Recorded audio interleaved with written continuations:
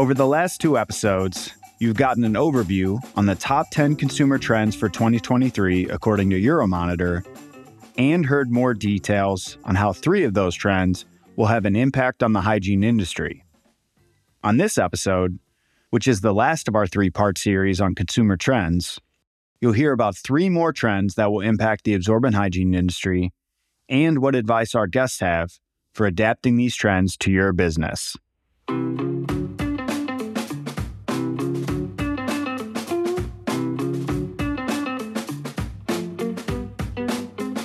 Welcome to Attached to Hygiene, the podcast that enables you to grow your knowledge and influence in the absorbent hygiene industry. My name is Jack Hughes, and my mission is to help you, the absorbent hygiene article producer, design and produce the best possible products to meet the needs of your customers. On today's episode, we're wrapping up our conversation with Liying Qian and Angus about the top consumer trends of 2023. Once again, Ali introduced us to the top 10 trends on episode 53, and if you haven't listened to that episode, I'd encourage you to go back and give it a listen so you're familiar with the trends we'll be talking about today. On this episode, both Liying and Ali will share 3 more trends that will have the biggest impact on the hygiene industry and how you can be ready to react as these trends continue to influence consumers of absorbent hygiene products. All right. So the next one on your list, Liying, was She Rises, and there are so many topics we could talk about for this one. We've had, I think, more than half a dozen episodes on the menstrual health market in our podcast, and so I know a lot of our listeners, this wouldn't be a new one for you, but I'm guessing maybe one of the ones that many of our listeners might not be familiar with is kind of the femtech space, and we touched on it a little bit in certain episodes, but we've seen that industry take off along with the traditional period care and menstrual health industry and those types of products. So I'm curious, have you seen any interesting trends or products coming from femtech that could have a big impact on absorbent hygiene and the absorbent hygiene industry? Yeah, absolutely. And I think the femtech space is so flourishing right now and so diverse. And to tackle it within even a few minutes is a miracle, right? So I just want to find something I think probably most interesting in the hygiene space. And I think has more immediate probably impact on the hygiene products, either as inspiration or opportunity or even perhaps disruption in some way. But I do want to say that we don't track femtech from the research perspective, but it's on our radar, especially its intimate connection to the hygiene products. There are a couple of trends we're seeing, and some of them are changing how we see absorbent hygiene products as products.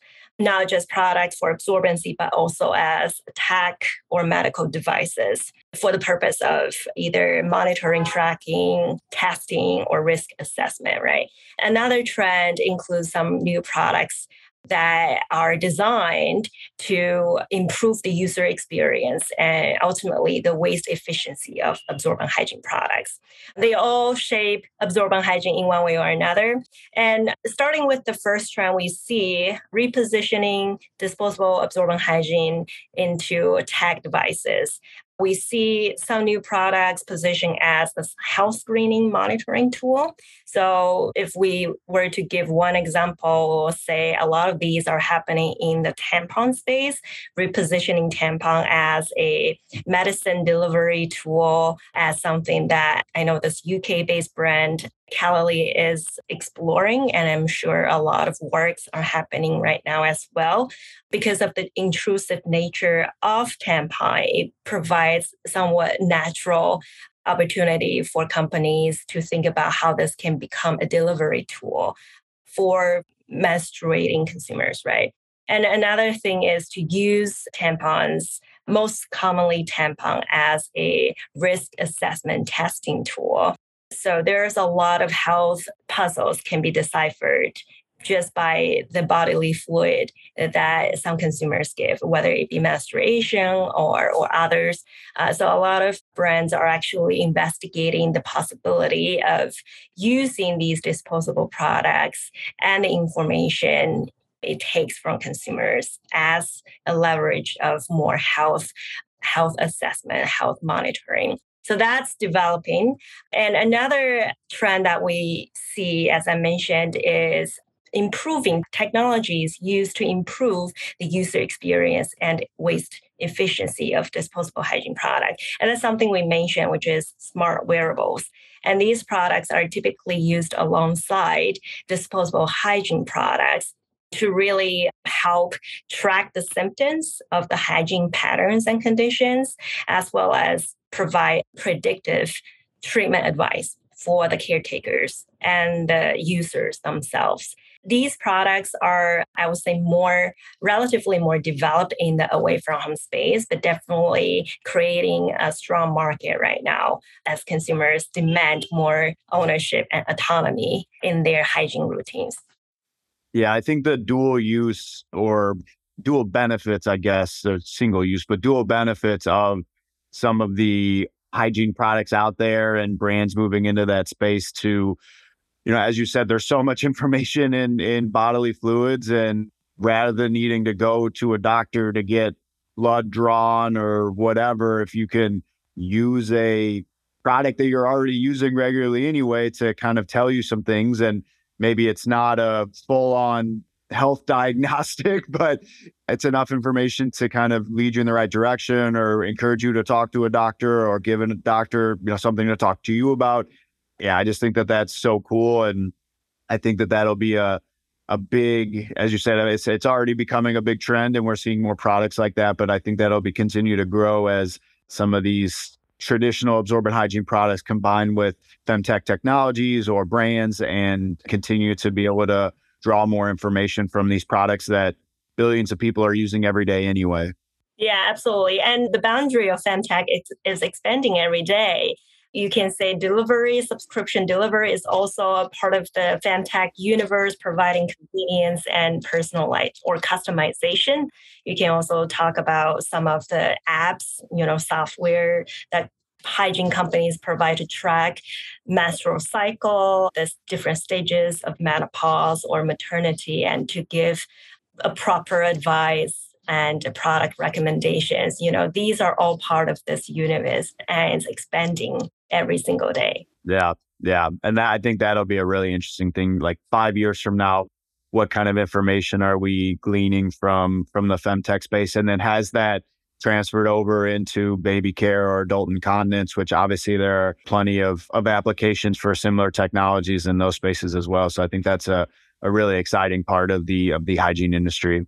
Yeah, and it dials into the trend of authentic automation, right? There's elements of tech-assisted automation to give consumers more control of their own health and be more in control of their own choices as well. But at the same time, there's element of authenticity, like there's element of human along this tech-assisted journey where real human beings provide consultation, advice, a sense of community to give consumers a sense of belonging. It's all seamlessly integrated in the journey of hygiene consumption.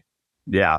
Well, and that's a good segue into the next category. I know authentic automation was the last one on your list. We still have to touch on young and disrupted, but since you mentioned it, I wanted to ask a little bit about authentic automation. I think the ability for brands to kind of skirt that line between personalization and automation is something that it's a hard thing to do. You have the convenience of automation, but at some point, many people still want to talk to, interact with people, or at least be treated like a person and not just like a transaction. And it can be a hard thing to balance for brands.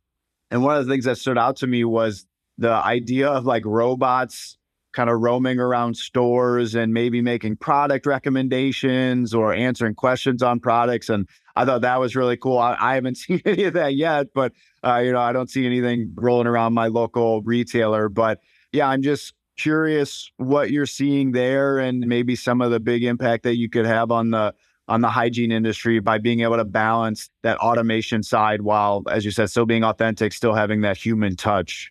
Yeah, I think hygiene is still a ways away from bringing automation straight into the retail store. But we see a lot of that good combination of human and automation happening online. And one area of that integration is in the customization shopping, right? So as we know, a lot of these hygiene conditions for consumers, there's no universal acknowledgement of, for example, frequency. Sometimes there is a bit of irregularity. What about absorbency, right? The volume of discharge. Sometimes we see the droplets or other descriptions, scoops, things like that. So there's a lack of universal consensus of hygiene conditions. And therefore, a lot of consumers still remain confused about what they're experiencing, how they quantifying that and translating that into the final purchase decision. So this is where a lot of the authentic automation come into play. And on the one hand, we have shoppable quizzes, right? Direct-to-consumer websites set up for the consumers as they go through the products, and the endless virtual aisles to really narrow down what their routine, right? How often do you have menstruation? What's the last time? Or how would you describe yourself in terms of lifestyle or the volume of discharge? And what's your other life routines look like? For example, these questions automatically generated through these guided quizzes help consumers really shorten their shopping journey. But at the same time, you will see a lot of these brands have their human consultants or advisors, experts such as nurses or expert sales representatives on the side. If consumer need it, they can go to those real human beings to ask questions about, for example, this is my condition. I can't find the answer online in those quizzes. Where should I start? How should I navigate your millions of products, right? So there's this element of human and technology, and together, I think it gives consumer more confidence to go through this shopping journey by themselves. And a lot of times the journey can be really intimidating and inconvenient. So I think it's very much necessary for this to further play out in hygiene, and it's still somewhat limited within the audience who is more tech savvy and at least knowing how to navigate online. But then how do we bring that into stores? Well, that will be something we can talk about maybe a couple years from now, maybe even sooner. Absolutely. And yeah, I think your comments on kind of guiding consumers along that journey and getting to the right product. I mean, I know we've done some interviews with people in the adult incontinence industry, and I think that's a big issue there is transparency on products is like, okay, what one company calls a brief, another company calls a pull-up, and what are the difference between these products? What's right for me? I have no idea what the volume of my incontinence is. So how the heck am I supposed to know? So the more brands can do that, and you're starting to see that, but I think the more brands can do that and try and explain the features or the type of product you need in a very simple way that, someone who isn't in the industry can understand. And I think that, you're going to see more success there. And as you were talking, I thought of, could we see technology get to a point where the kind of combining femtech and authentic automation, where based on the volume of urine or feces that a baby is expelling into the diaper, does it know when to order the next size up of a diaper or the next level of absorbency? Or does a technology know when your menstrual cycle is going to end and then, when you might need products later on, and so you don't have to worry about ordering them, or can understand things about your flow that, okay, maybe you need a larger product or a more absorbent product or something like that. And I think some consumers may get a little freaked out about some of that, the kind of personal nature of some of that, but some might really like that and just the convenience of not having to worry about it and kind of the very coolness, if you will, of technology and its ability to understand some of that stuff. I think, like you said, maybe in a few years we're talking about that, and that's like the next big thing is kind of automatic reordering based on the product is telling you about yourself. Yeah. There's an example I just want to throw in. It's not from your industry, but L'Oreal have what they call is called Sensation. It's a YSL neuroscience headset. Oh, And consumers go into the store and they have this headset. Then they are given by a store assistant various scent families. So it could be a woodsy smell or a floral smell. And the headset monitors the emotional reaction of the user to that scent. And then based on that, then the assistants and the results tell or suggest then what perfumes to buy. And now that's kind of out there, but that's the kind of that neuroscience, femtech, whatever it might be. That's where technology is taking us, right? So, yeah. And that type of technology solution could be applied to a lot of markets, including the hygiene industry, I'm sure. Yeah. Kind of links to what you were saying. Absolutely agree. And it's a virtual cycle, is that it serves the customer, but ultimately it helps brands to develop, to fine-tune their product, their portfolio, potentially creating more variety of goods for the purpose of diversity and inclusivity at some point, right? And then from there, there's no more demand for automation, authentic automation, to help consumers even narrow down even more to what they like and what they want. It's a self-discovery tool. Yes. Help consumers know what they don't know, or what they don't know that should know but don't know. Yeah, absolutely. Yeah. This is what you need and this is what you want, but you just don't know it. Yeah. Exactly. Yeah. Liying, you made the comment earlier about all these trends being connected. I think in that 2-minute statement, you touched on 3 or 4 of them. So it's just crazy how they all just kind of relate and can kind of work off of each other. Yeah. Yeah, absolutely. Before we move on to the 6th and final trend impacting hygiene, I want to mention this episode's sponsor, Cotton Incorporated's Cottonworks. Cottonworks is the trusted free online resource for the textile, apparel, and nonwovens industry. With hundreds of easy-to-search resources at your fingertips, Cottonworks is your go-to tool for producing outstanding cotton products. Are you interested in exploring cotton for your hygiene needs? Find free sourcing directories by visiting cottonworks.com/nonwovens-sourcing. Discover what's possible with cotton. Create a free account today at cottonworks.com. Now, the last in your 6 of the 10 trends that really kind of touch on hygiene more specifically is young and disrupted. And I want to read just a short quote from the actual report that stood out to me. And it said, Gen Z is immune to traditional advertising. Authenticity and social impact make a difference. They want to feel a genuine connection when engaging with brands, and these outspoken shoppers aren't afraid to voice concerns. More than 1/3 shared their opinions on social or political issues on social media last year. That is a huge thing brands have had to adjust to, because it's, obviously the rise of social media, you see things like that. But I think, Allie, as you mentioned earlier, like Gen Z, they're just not afraid to share their opinion, and they're going to put it out there, and probably a bit more forward than some people, and probably challenge brands a bit more, not just on product performance or whatever, but on social issues. And so this is something brands have had to adjust to. And I'm curious whether it's in that realm or some other realm related to this, Gen Z and young and disruptive. What are we seeing in the hygiene industry, and how brands are trying to target this, this increasingly important and increasingly influential group of consumers?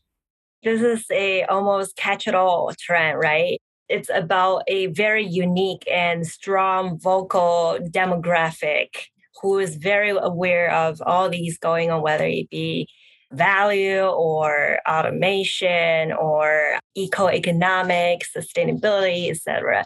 But I think most prominently within this Gen Z rising and influencing the hygiene industry, the products, the branding. And I think there are a few ways that we see a lot of changes and transformations in terms of how companies importantly reach the consumers and involve them, giving them a sense of belonging and stakeholding even. And I think from the marketing standpoint, for example, there's an increased usage of ordinary underrepresented humans in the campaign to really promote the sense of authenticity, inclusivity to the Gen Zs who really look for that true sense of connection and emotional connection with the brands. We see a lot of brands using open conversations, online forums to build a community, opening up conversations that people wouldn't have had 10 years ago, such as how do you properly use menstrual cups, for example, or what it's like to have period as transgender. These are the topics that you wouldn't normally address for a consumer base that's more conservative and introverted, right? So another thing we see more and more spearheaded by a lot of direct-to-consumer brands is to involve consumers, especially Gen Z, into the product innovation and even fundraising activities. So some uprising brands would ask on Instagram, Facebook, and even WhatsApp in some cases, what product innovation you are looking for, or what other products, what kind of partnerships you are most expecting for us to do. And they will take that responses and act on some of them that they perceive most value in. Or in some cases, they will say, hey, we are raising funds, but we want our consumers to have a stake in our company and feeling more involved and respected, right? So they go on fundraising platform and calling younger consumers to vote and respond directly to their purposes. Those are a lot of things brands are doing to really involve this unique cohort of Gen Z, diverse, but also very progressive and vocal generally. So I think it's transferring the industry in terms of marketing narrative, brand positioning, but also and increasingly the product they deliver to the consumers. Yeah, it sounds like a lot of new things that brands maybe haven't had to deal with before. And just, maybe stuff we talk about, quote unquote, behind closed doors, we now have to be a bit more open about. And a customer is actually going to ask us and not just ask us in a phone call or an email. They're going to ask us on social media where literally everyone can see it. And we have to be able to respond to that. And not just that, but they're not going to be okay with a kind of fluff canned PR answer. They want a legitimate answer. And I mean, it's good. I love it, but it's a new thing for brands and these major producers to adjust to. And if you can't, you might struggle to succeed because their purchasing power is growing. The number of consumers is growing. Their influence is growing. We as companies are going to have to adjust to this new style of purchasing and accountability from Gen Z to succeed. And then, like I said, I think it's great. I like where it's going, but it's still an adjustment, even for someone who likes it. I think the point, Jack, as well, is like brands do have to tell them this is what we're doing, but actually they need to prove it. Yeah. And this is the thing with Gen Z, right? Words are great. Where's the action? And that's what they really need to get the trust. And if you get the trust, you've broken down their barriers. Yeah. So great point. Yeah. Very great point. Yeah. Not just words, but actions. Yeah. Yeah. It does put the brands in a more vulnerable position, doesn't it? Yeah. Yeah. But at the same time, if you have them, you have them. Yes. Yeah. Absolutely. And bearing in mind, they're the people, they're not just your next consumers, they're your employees, your next business partners, your next employees. Yeah. So you have to prove it right across the board and engage with them in all those different environments, right? So. Absolutely. That's a great point. Both great points. With that, I have one final question, and I guess it'll be, if you have one recommendation for absorbent hygiene producers based on the top 10 trends this year, obviously besides reading the report, if they haven't read it already, they need to read the report. But if you have one recommendation for absorbent hygiene producers, what would that be? And Allie, we'll start with you. I would say, obviously, don't just read the report. It's important to understand the trends, really understand, delve in behind them, understand the sub-trends behind them, understand what the manifestations are behind it, both within your industry, but outside as well. And also the driving forces of those changing behaviors. So we talked about technology, we've talked about different population groups. They are in the drivers that make us change our behavior. So understand the trends, but assess the drivers and look at what others are doing. That's what I would say. Great. Absolutely. Not just read it, understand it, figure out what the impact on your business is going to be. Yeah. Break it down and check what it means to you. Compare it to your own products. Compare it to your industry. Absolutely. Yeah.